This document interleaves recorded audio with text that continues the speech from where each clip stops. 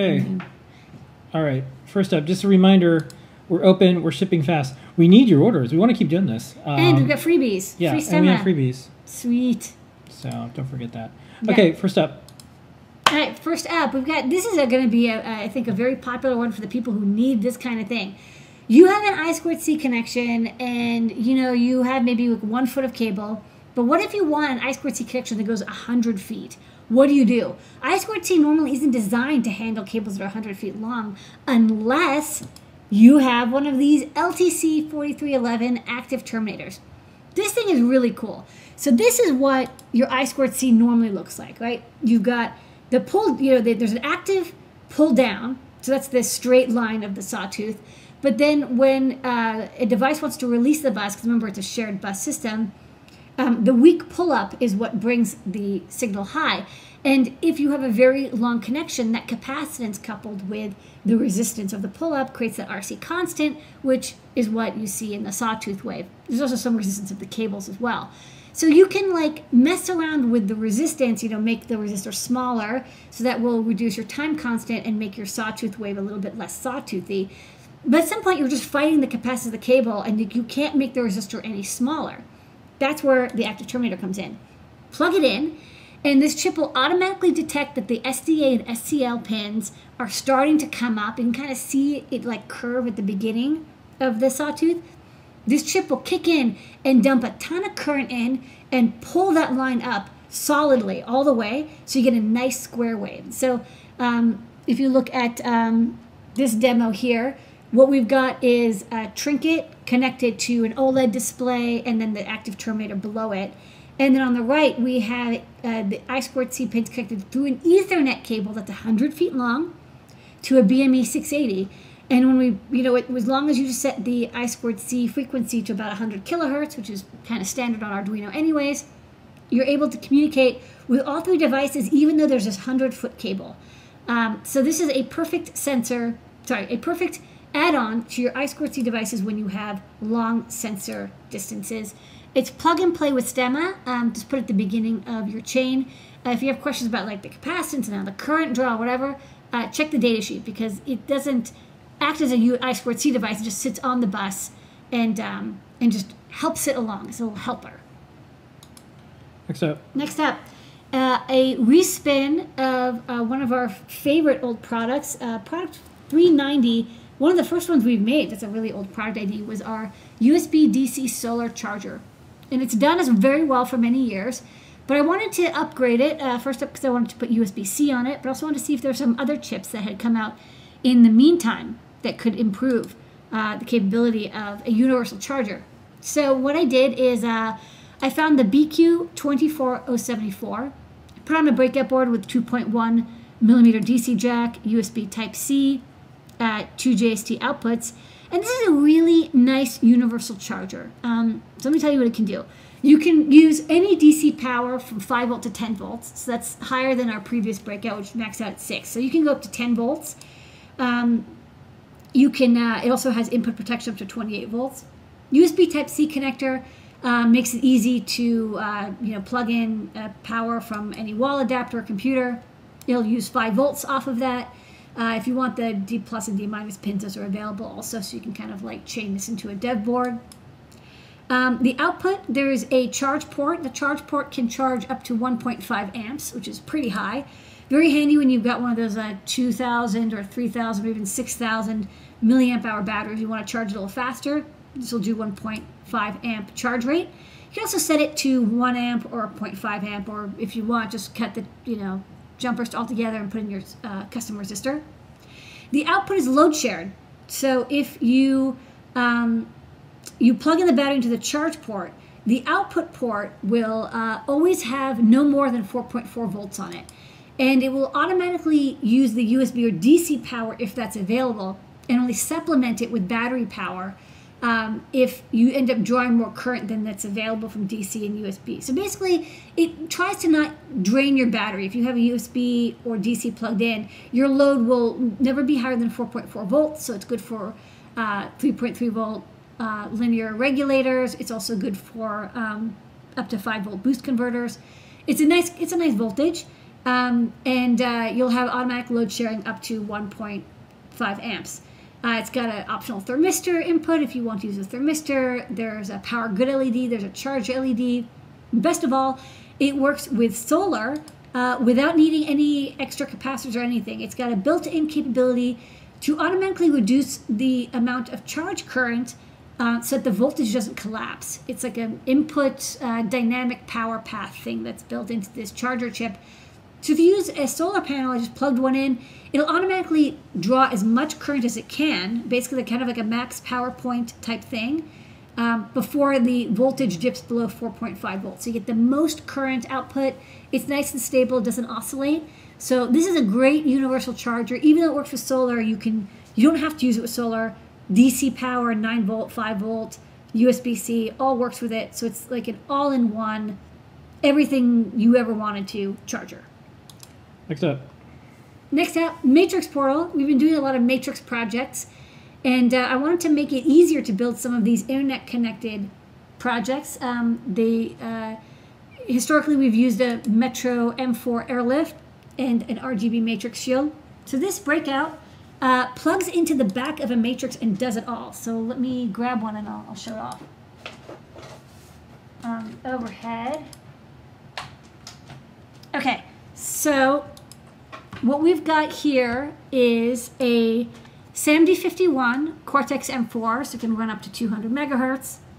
Type-C, everyone's like, when are you going to do USB Type-C? Okay, now, everything is with USB Type-C, okay? Leave me alone.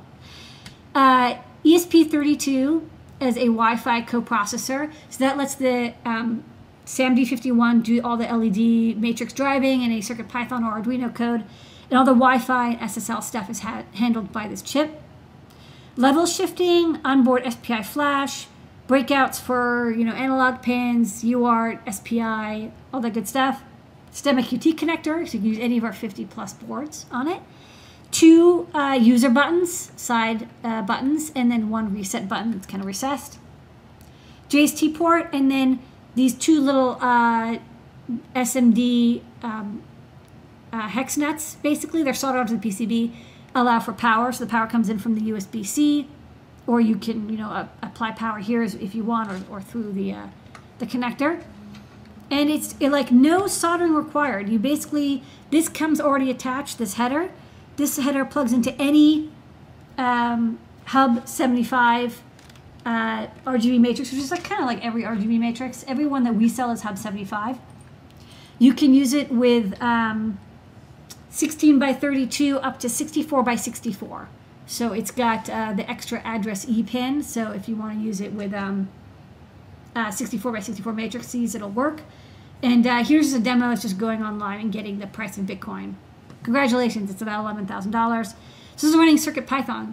So it's very easy to make RGB matrix projects. You can chain the matrix. In this case, there's only one right now attached, but you can make a long string of RGB matrices as long as you don't run out of memory. And the SAMD51 has 192K, so you're good for quite a bit. And we have a really great new library, sorry, let me just focus lock. The Proto Matter library, which runs on this SAMD51 and is optimized for driving these displays. So you get like these beautiful, colorful displays. Almost no work required. And now you don't even have to solder, you don't have to worry about the wiring, because the wiring is the hardest part of using these LED matrices. People always, it's hard to mirror it, and you get it wrong, and it has to be a certain pin, and the clock has to be on the same port. It's all taken care of, just plug and play to make internet-connected LED devices. All right, next up. Next up, this is a 1.25 millimeter pitch connector pair for inline connections. People who are doing wearable projects or lightweight projects or stuff that goes into drones, they want very small, thin connectors. These are Molex PicoBlade compatible. You get 1 socket, 1 plug, I think like 10 or 20 centimeter long polarized connectors. You can use them for power or kind of anything you want. And we'll get some more pin quantity ones, but we're starting with 2 pin. Okay, next up. Ooh, this is something you like. You like these security cables. Yeah. So this is a cable that's a USB-A to USB-C, so it's good for like charging or using with your phone or whatever, your USB-C or your Matrix portal, which is now USB-C. But in the middle, there's a switch, and it can change it from being a data connector, like a sync cable, to a charge cable. So if you want to charge your device from an unknown charging source, and you want to make sure that it's in no way accessing the data on your phone, which is something you have to worry and think about these days, that you don't have enough to worry about. This cable has a little switch in the middle. You flick it, and it goes from data, where the D plus and D minus pins are connected, or charger, where they're disconnected. That's it. We already have versions of this for like USB to micro B. Now we have USB Type-C. What's up? We have another soldering iron. I always like these pen type irons that have built-in temperature setting. So this one is from Atten. They make really nice soldering irons, and it's got a little LCD with buttons on it, so you can set the temperature right on it. It's a pen style, so it plugs right in. You see it's nice, easy to use display, and it's like 60 watts, which is impressive. Usually you don't get pen type irons with so much current. It's a little bit big, but for a pen type, because it has to be so powerful, just plug it into your 120 volt power, and you're good to go. I think it's a great toolbox iron or beginner iron. It's inexpensive, and I like that you can adjust it from lead-free to lead solder, and it works with any Hacko compatible tips. Next up. Next up, never stop stemming. That's what you tell me every morning, and I have not stopped since. So this is another stemification. The TSL2591 is a long-standing Lux light sensor that we've had in the shop for quite a while. This is product number 1980, a good year for breakouts. Now available in STEMMA QT format. Plug and play, it's the same price. You get the same sensor, same schematic, still 5 volt or 3 volt usable. I2C is level shifted as well. And it's plug and play, so you can use it with anything that has a STEMMA or STEMMA QT or quick connector. We also have adapters, so you can use these with Grove devices as well. Okay, and the star of the show tonight, besides you, Lady Ada, team, community, the customers, is we have, I'd say, like the early release, the first round of the BrainCraft hat. We do. I just put some in stock, so and I haven't notified many of the back order. So if you want to pick one up, now's a good time before we notify people.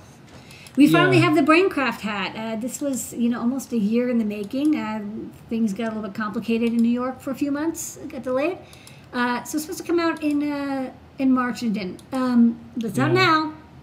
So the BrainCraft hat is our idea of how you want to make machine learning projects for boards like the Raspberry Pi. I went through and actually made a bunch of projects. And Spotlight. Yeah, hold on. I'll show this off in a moment. Paintbrush lighter. Maybe I'll point it at itself. So we wanted to make something that makes it easy to do machine learning projects. So I actually went and built a bunch of projects using TensorFlow, using Google Assistant, using Alexa. And it's like, okay, well, what did I learn from all these? What is the things that would have been really handy while building these projects? So for example, TensorFlow Lite runs on a Raspberry Pi 4. So there's a Pi 4 underneath here. And there's not a lot of, this room is a little busy. So instead I got this iPad with a picture of a tiger, and you can see it's like, hey, I see a tiger. It doesn't know that it's a photo of a tiger. It thinks it's a real tiger. That's cool. And if you're worried about tigers, a photo of a tiger, that works. Yeah, that's fine. It's neat. It says windshield, and then before you glanced over at the mouse, it said mouse. Mice it actually usually does recognize. Yeah, there you go, mouse. Yeah. Tiger, mouse. Tiger and mouse. So two great things that go great together, except for the mouse. So what? I'll just point this up at the ceiling. So to do vision projects, one of the things I noticed is that it was really annoying to do them without having a visual representation of what's going on. So in order for people to make easy projects, I decided, okay, let's put a little TFT display. So the display shows exactly what's on the camera, what the camera is seeing. Hopefully it'll say like human or something. No, I'm not human. The game does look like a window shade. Window shade. So it's got a display, 240 by 240 display for showing what is on the camera. It can also show you the frames per second. I've got the fan off, so that's why it's telling me the power is dipping a little bit. Yeah. Let's see if it knows this thing of hairspray. Hairspray. Syringe. Lotion. Okay, lotion. Not bad. So that's, everyone's favorite hand sanitizer. And it recognizes iPod. it. Okay. Yeah. I can see why it's pretty close. So having the display is really helpful, so you can do vision projects. There's a slot here for a camera, so you can use the Raspberry Pi camera with it. This little tape thing, so a little bit nicer. There's 3 dot star LEDs. There's a 3-way joystick, and there's a button, so you can use that for audio projects. We'll show that. There's 2 JST connectors, so you can connect servos or relays or NeoPixels. That's something that actually the folks at Google TensorFlow said would be awesome. Like they're like, oh, I want to have a way for you to do machine learning, and then it controls a relay or a servo or a motor some way. So we made it so it's plug and play. You can plug in here or plug in here to connect another device. There's 2 speaker ports, and I can even try connecting the speaker. And let's see. Yeah, here's the cool thing. One of the things that we wanted to do is Tiger. It talks. It talks. So it just said tiger. I have to look at something else for a little bit, Yeah. and then it's like, oh no. Tiger. Demo died. Yeah. I think because it's actually not connected to a good power source. All right. See, this is the risky thing about demos. But when it's connected to a good power supply, it works fine.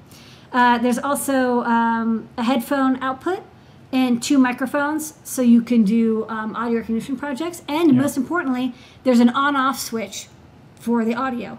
So if you want to ever make it so it's definitely not listening, this will manually disconnect the power from the audio circuitry. So it's definitely not listening to you, which is something that you've always said was an important part of machine learning and audio recognition projects. Yeah, well, here's the thing. Let's imagine a world where Google and Amazon Alexa and other permanent microphone devices in our homes had a switch, a physical switch that you knew when you switched it off, it wasn't listening. Yeah. It would the amount of like PR damage that's done every day and every year for these types of devices, and how oh yeah, by the way, an employee's been listening all the time. All these things that come up over and over.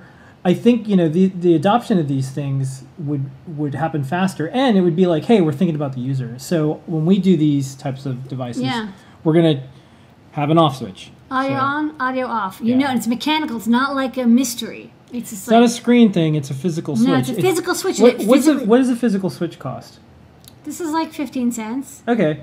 I think it's worth it. It's worth it! I think it's worth it. Yeah.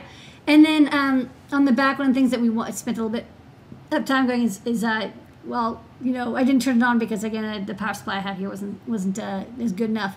But one thing that we noticed is when you're doing especially video recognition projects, the Raspberry Pi can start to overheat. So we added a fan that attaches onto it, and then when you plug it in, it turns on the fan, and it will cool down the Raspberry Pi so you can run your projects longer. We definitely noticed when we were running it for 15 minutes, it wasn't a big deal, but when you're running it for an hour, the Pi slowly heats up. So there's a fan that comes with it as well. So this is early release. We got a few in the shop. It definitely works. I'm writing up the guide. It'll be live probably tomorrow or early Friday morning on how to get everything going. And it works with our existing TensorFlow Lite project guide that we published. And we also published a guide on how to use Teachable Machine from Google to create a TensorFlow Lite file that you can then run on a Raspberry Pi to recognize custom objects. So yeah, I think it's kind of cool. I think this will make it easy for people to start exploring TensorFlow Lite and other machine learning projects. Like I saw today, there was a project somebody did with a Pi that recognized license plates.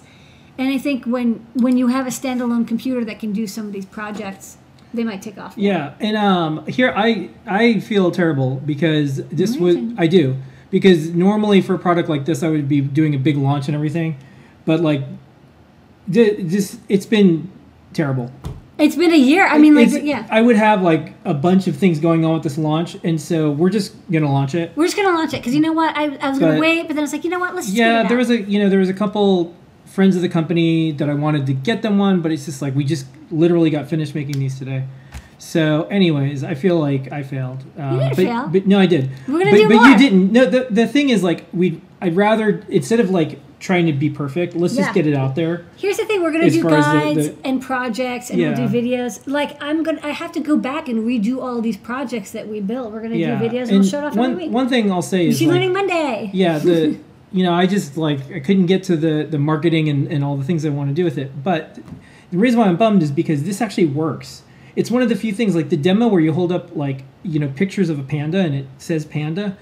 Like that's the 5-minute demo or the 5-second demo that you really want to show, especially a young person. Yeah. Like machine learning just isn't like find the leader of the group and kill and shoot them. Like machine learning it can be so much more.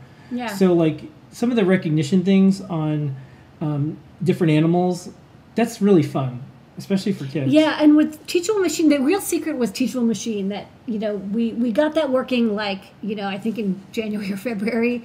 Because I remember one of the projects we did was like, oh, wearing a mask or not. And what's neat about it is that you can train it.